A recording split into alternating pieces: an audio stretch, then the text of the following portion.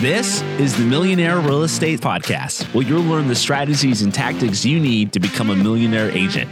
Learn from top agents, brokers, team leaders, and experts in the industry who can help you on the path to success. And now, here's today's episode.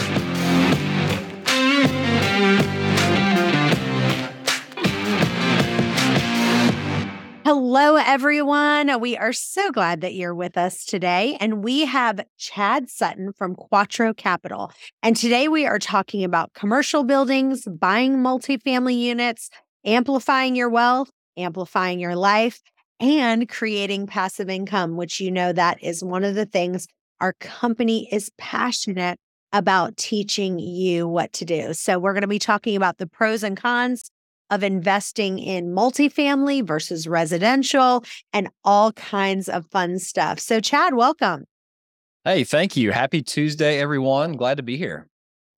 Well, let's dive right in because I want to first talk about the benefits of, well, first I want to ask you about the market. What is the real estate market? One of the things about you is you know real estate across the country globally. So if someone asks you what's going on residentially in the market, what's going on commercially in the market, how would you respond to that?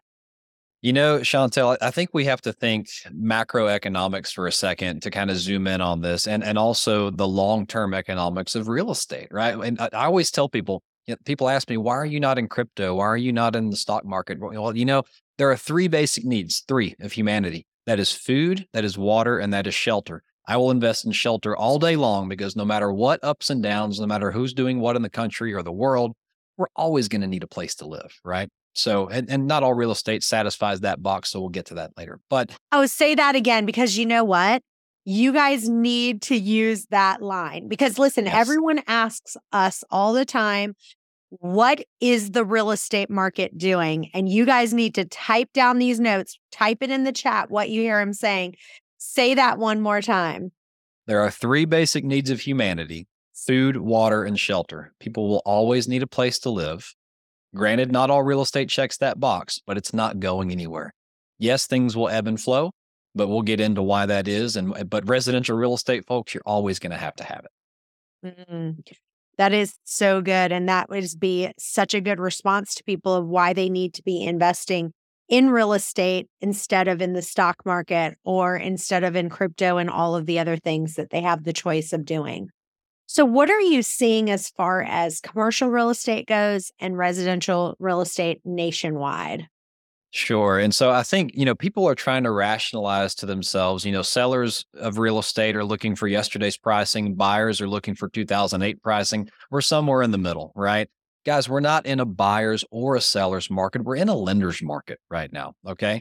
So the problem has nothing to do with fundamentals of any real estate out there, with the exception of office. And we'll touch on that. That's still kind of a lingering pandemic problem. But if you just think about, all the different forms of residential or unit-based real estate, or even triple net lease and things like that, we're dealing with debt problems right now. So there's a lot of, when people use debt to buy things, especially in the commercial real estate world, there's various products. Of course, in residential, you have the 30-year mortgage and the 15-year mortgage, right? Which is pretty stable. Those who lock 2% and 3% interest rates, they're feeling great right now, right? But those who didn't, those who maybe have a floating rate or an adjustable rate mortgage, or in the commercial space, the term bridge loan, which is like a short-term loan they can use to fix up a property and then roll it to a long-term loan like a Fannie or a Freddie or something like that. Those loans are maturing. Those loans are on variable rate debt, which means, guess what? It's a spread over an index, and all those rates have shot through the roof. Like, we're not talking about a little bit of movement. We're talking about one of the short-term indices that is commonly used went from 0.5 or 0.3 to 0.5 to like 4.5. That is over an 800x change in the economics of a deal.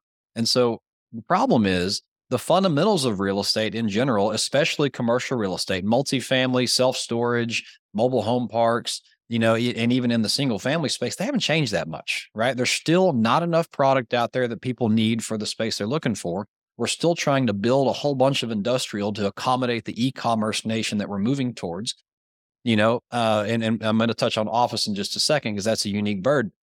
But in general, the problem that we're seeing is people are fretting about their loan performance. Some things are now paying 4, 5, 10x what interest rates they were paying before. And so they're in trouble with the bank. We don't want to get into mass default and changes there. So that the option is, well, gee, I can go into default with the bank, or I can sell it for a marginal gain or maybe a loss and get out of it. And so any price disparity or price, decreasing that you're seeing right now, it's got nothing to do with the health of the market. It's got to do with people who made poor financing decisions, right? And that's going to continue to happen for probably another year or two until we see the Federal Reserve level out the interest rate, which they're going to have to do. And I'll give you some hope on that if we get to it. So overall, the real estate market is in great shape. The problem is just a short-term problem related to debt that we're dealing with.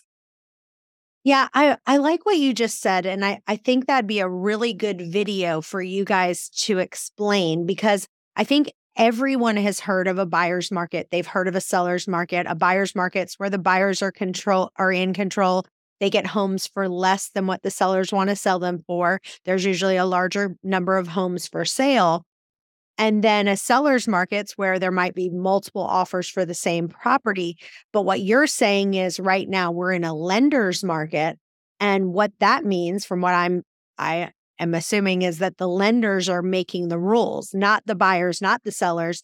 It's the lenders who are controlling the property market today, because they're deciding, okay, if the interest rate goes up, then, it's been so volatile that it could be 7%. Then all of a sudden it's now 5%. Well, that's where the lenders are all making the rules. Is that what I'm hearing you say?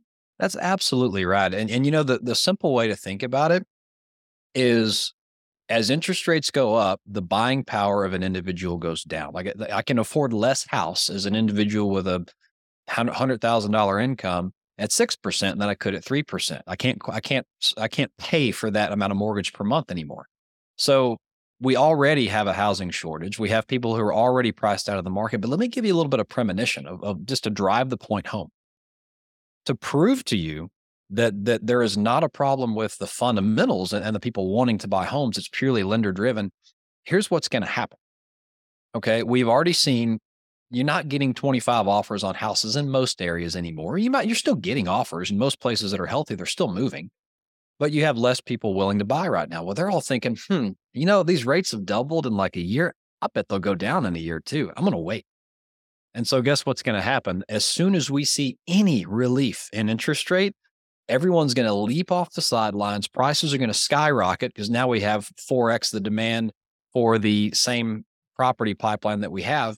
We're going to be right back in the same situation, right? So as soon as the public decides, okay, we're not in like doomsday environment anymore, and even if that rate is 5%, if the public decides, okay, they're stable, I'm not getting a better rate for the next 10 years probably, I'm going to go buy.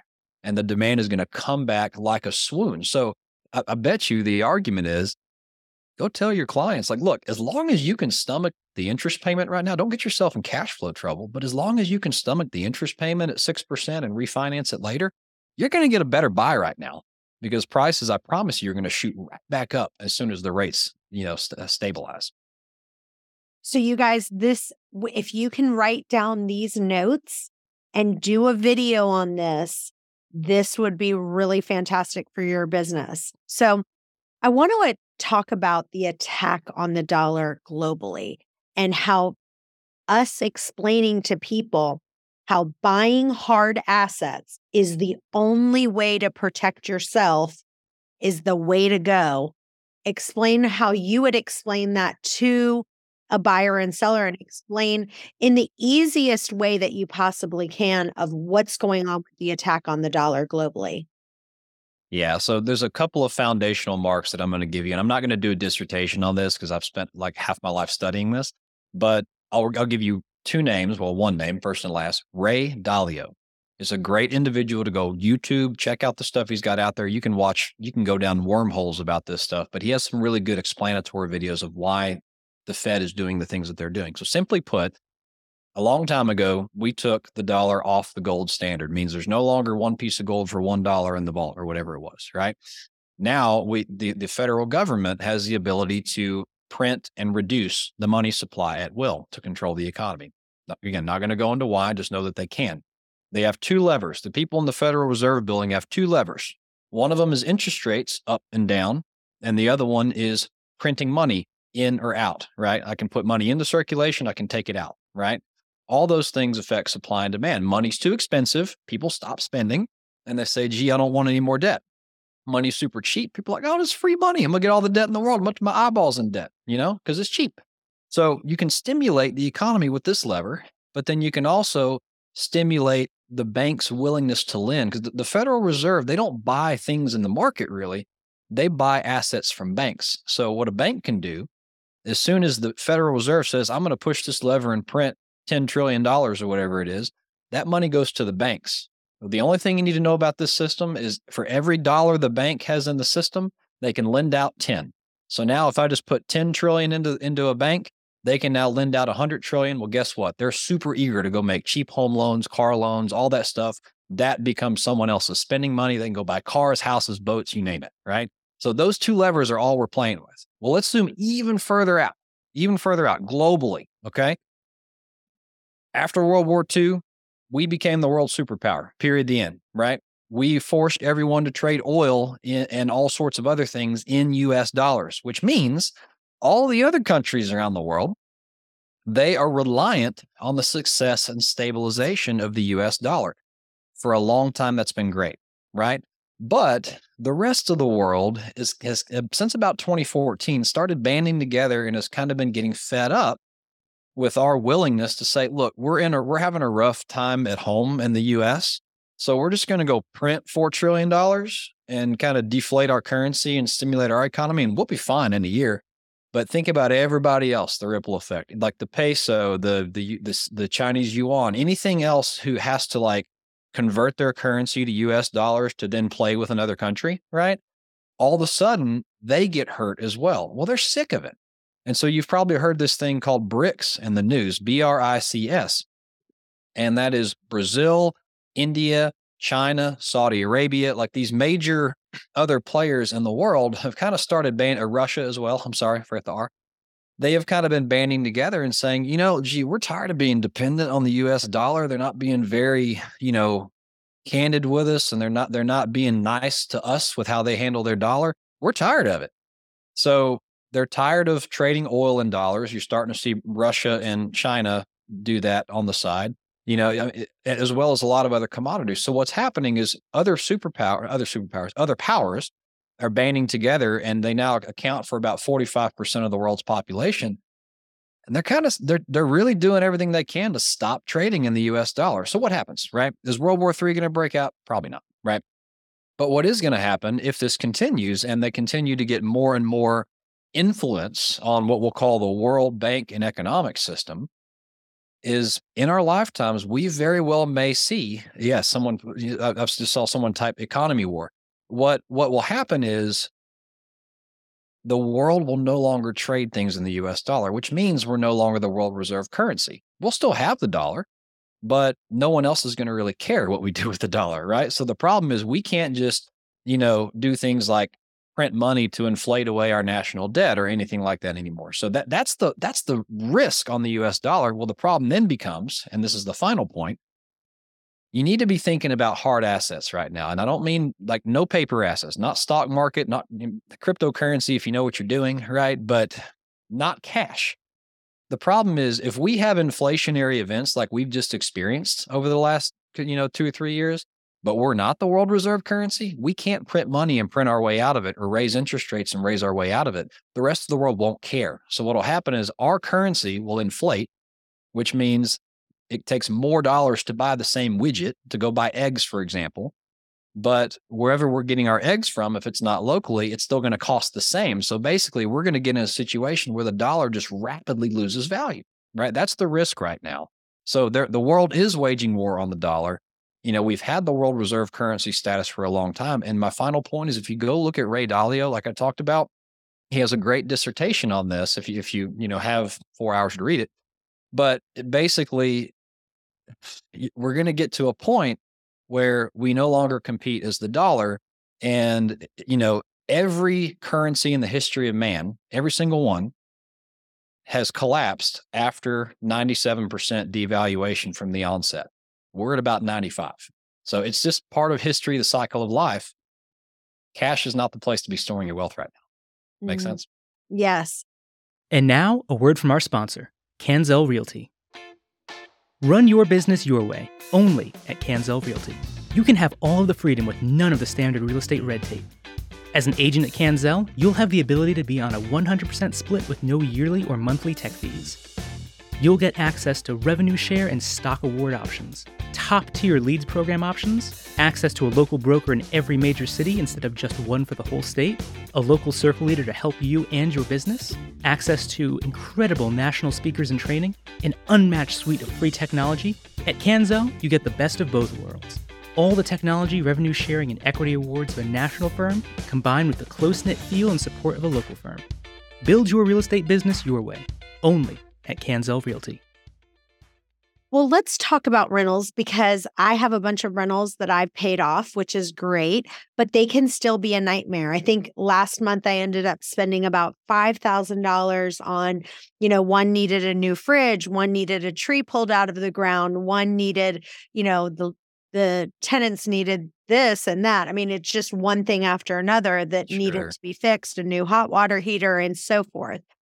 And so one of the things that people are doing is they are investing in larger assets via syndication or what we call a private equity fund or a REIT. So I want you to explain how we can teach people first of all, what is a syndication?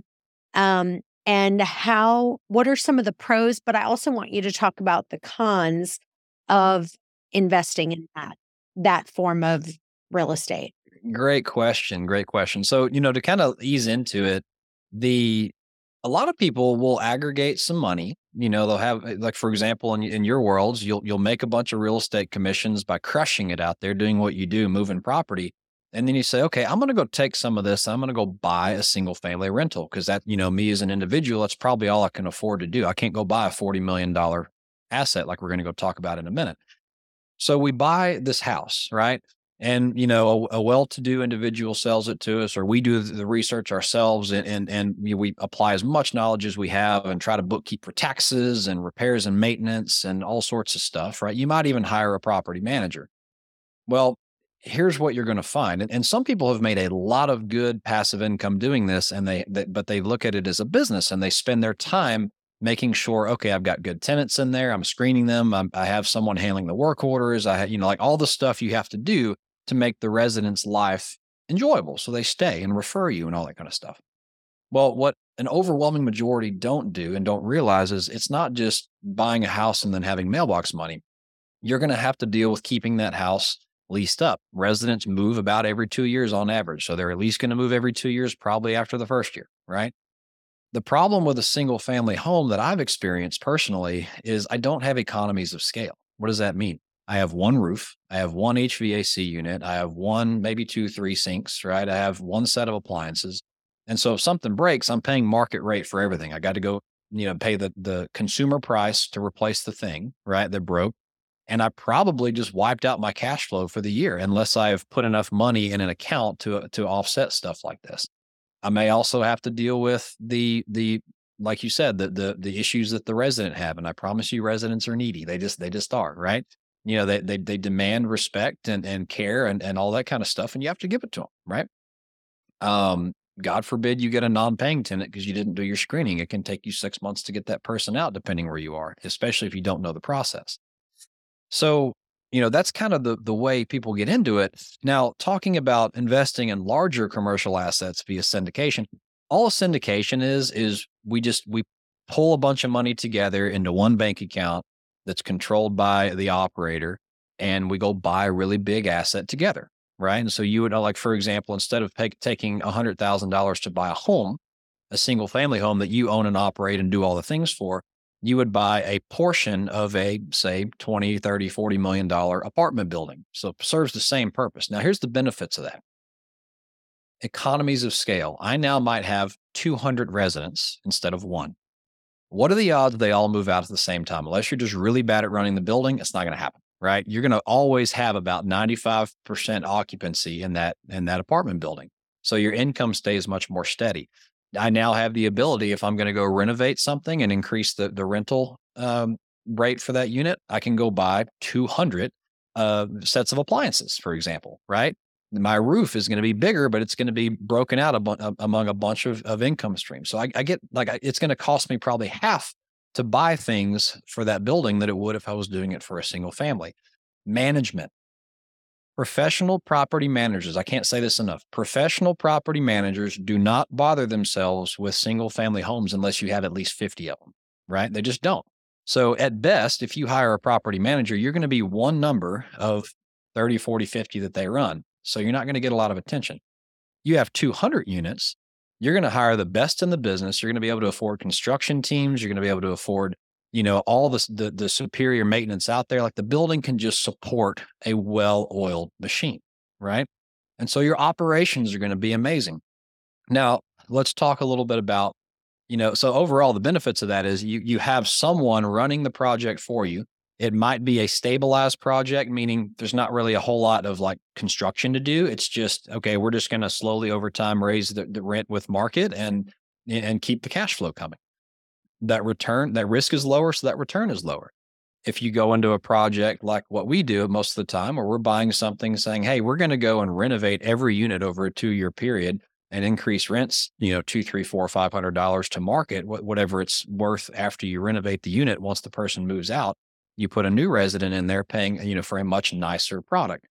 That amplifies your value. Like every dollar you get back in income from a new lease, that will amplify your value of that building by 15 to 20 times. Okay. So it's an incredible use of capital to get 15 to 20x on your money, right? So you get all that benefit from being part of a group investment. Now, what are the downsides? You have less control. So you can't pick up the phone and order a tenant out.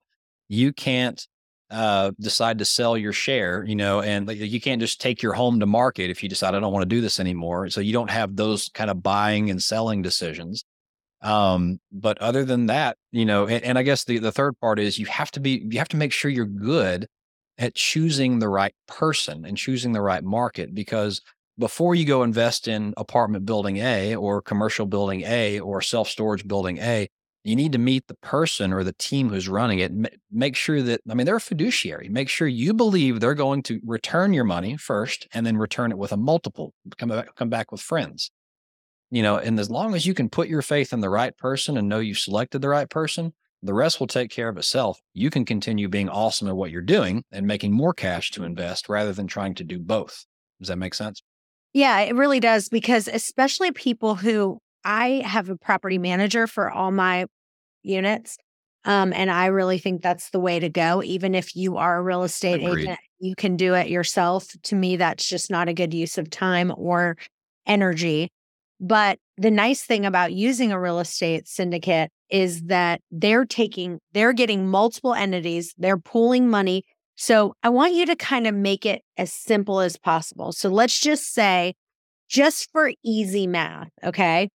And I know you guys are probably buying like $40 million, apartment buildings, but let's just say for easy math, you did a $4 million apartment building.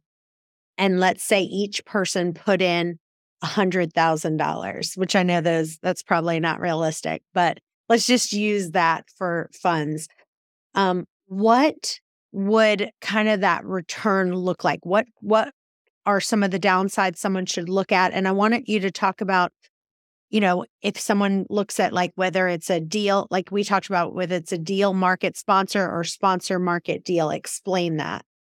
Absolutely. And that's a great question. So in a typical apartment building syndication that's already built, so you're buying something that's maybe built in the 80s and needs to be renovated and brought to market over time, your overall return, you should be looking at, just about doubling your money in 5 years, right? And so that's about anywhere from a 15 to 20% annualized return after all the cash flow, after all the sale proceeds, after you get your money back, when it's all said and done.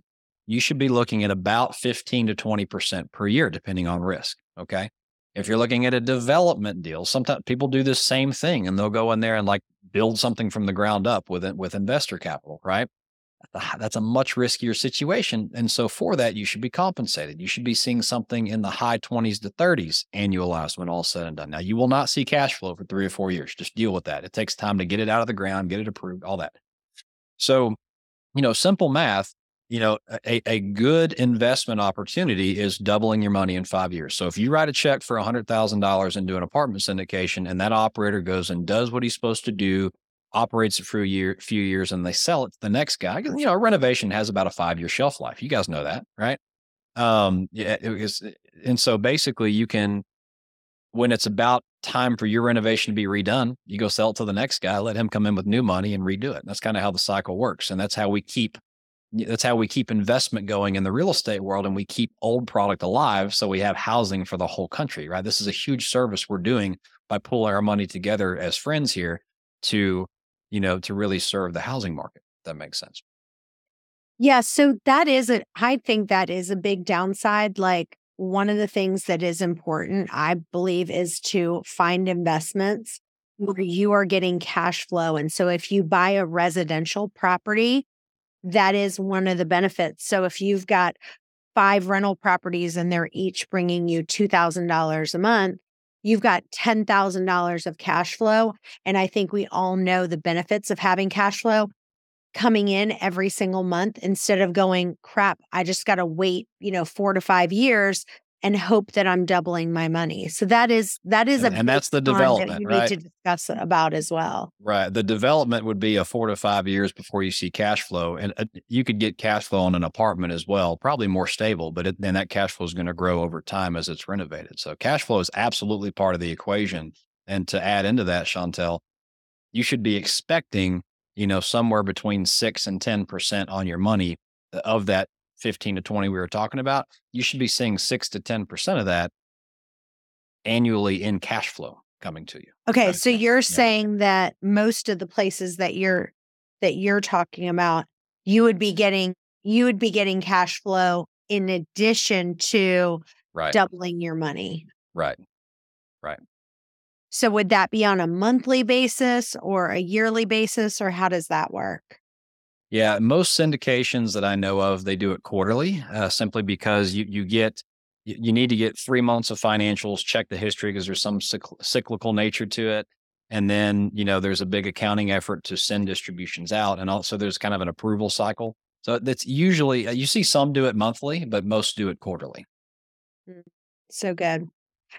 Well, I think we have a lot of content here that you guys can take and use and make videos to get people you want to have the knowledge and be able to share this.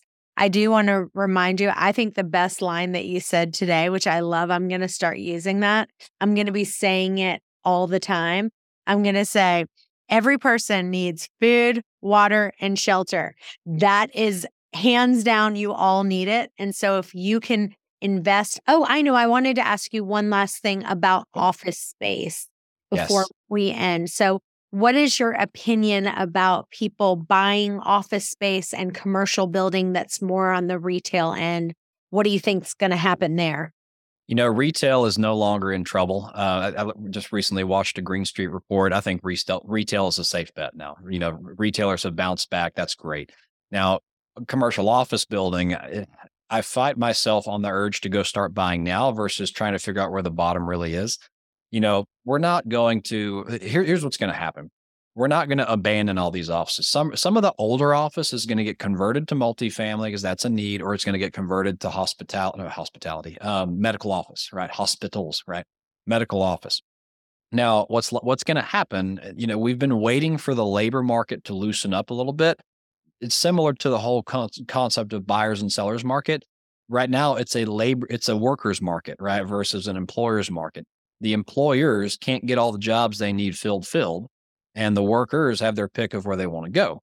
So basically, all of the users of commercial office space have kind of had to say, look, since the pandemic, we've just had to cater to where the talent is, and if they want to work remotely or part-time, whatever. I do think the average future of office is part-time work, maybe a couple of days in, a couple of days out. And so there's going to be more of that like flex workspace where you can come in and get a desk and work for 3 days and then go home or something like that. but it's not going away. And so the question is really, the nicer office is going to survive, the newer stuff, the older stuff's going to get converted. And then we're going to have a rebalance of supply out there. And I think those who are sitting on a lot of cash, are going to be able to kind of time when the market is the lowest, buy up a bunch of the stuff, do something cool with it, and then we're going to have a new normal. So I don't think we'll see the usage of office that we did before, but as soon as people start to like not be super secure in their jobs and the employers have the upper hand, that's when you're going to see a little bit more return to work lifestyle, I think. All right. Well, this has been great. Type in the comments where people can actually go ahead and tell people where they can find you and where they can follow you. Yeah. So I am on all the socials. I'm just typing this here. So sorry, that is not right. ChadSutton.info. So you can find me at ChadSutton.info. All my socials, all my links, my podcasts, they're all there. You can Google us, Quattro Capital, or visit us at thequattroway.com. But if you forget nothing else, ChadSutton.info has everything, and would love to have a conversation with you if we can help you in any way. All right. Well, thanks so much for being with us, and we will see you guys next time. Bye for now. Thank you for listening. If you enjoyed this episode, please subscribe, leave a rating and a review so we can get this out to more agents. And tune in next week for another power-packed episode. This is the Millionaire Real Estate Podcast.